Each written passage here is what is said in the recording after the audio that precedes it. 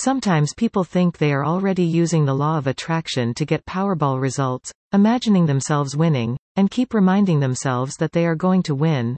But at the same time, they imagine that there are millions of buying tickets that push them into the reality that they will never hit the jackpot. First of all, know in your heart that you want to win the lottery. Write it in your journal if necessary. Then ask the universe to do this for you. Do not think about the others, who bought tickets. Do not think about the chances of losing. Now, if you are not completely convinced by the law of attrition, your best bet for winning Powerball is to find a system that uses historical data, trends, and smart speculation. Use the Quick Pick formula to buy your Powerball ticket. This formula allows you to select the numbers that are most likely to win the jackpot. This tool will tell you the real facts about Powerball problems and dramatically improve your results. Strategies for using the correct Powerball patterns and codes are an essential step in improving your chances of winning by approximately 80%.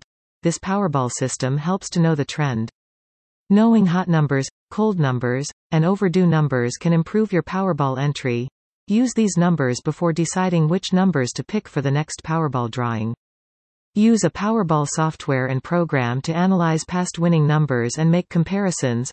Some programs also give you a detailed chart of the winning numbers based on the history of the game.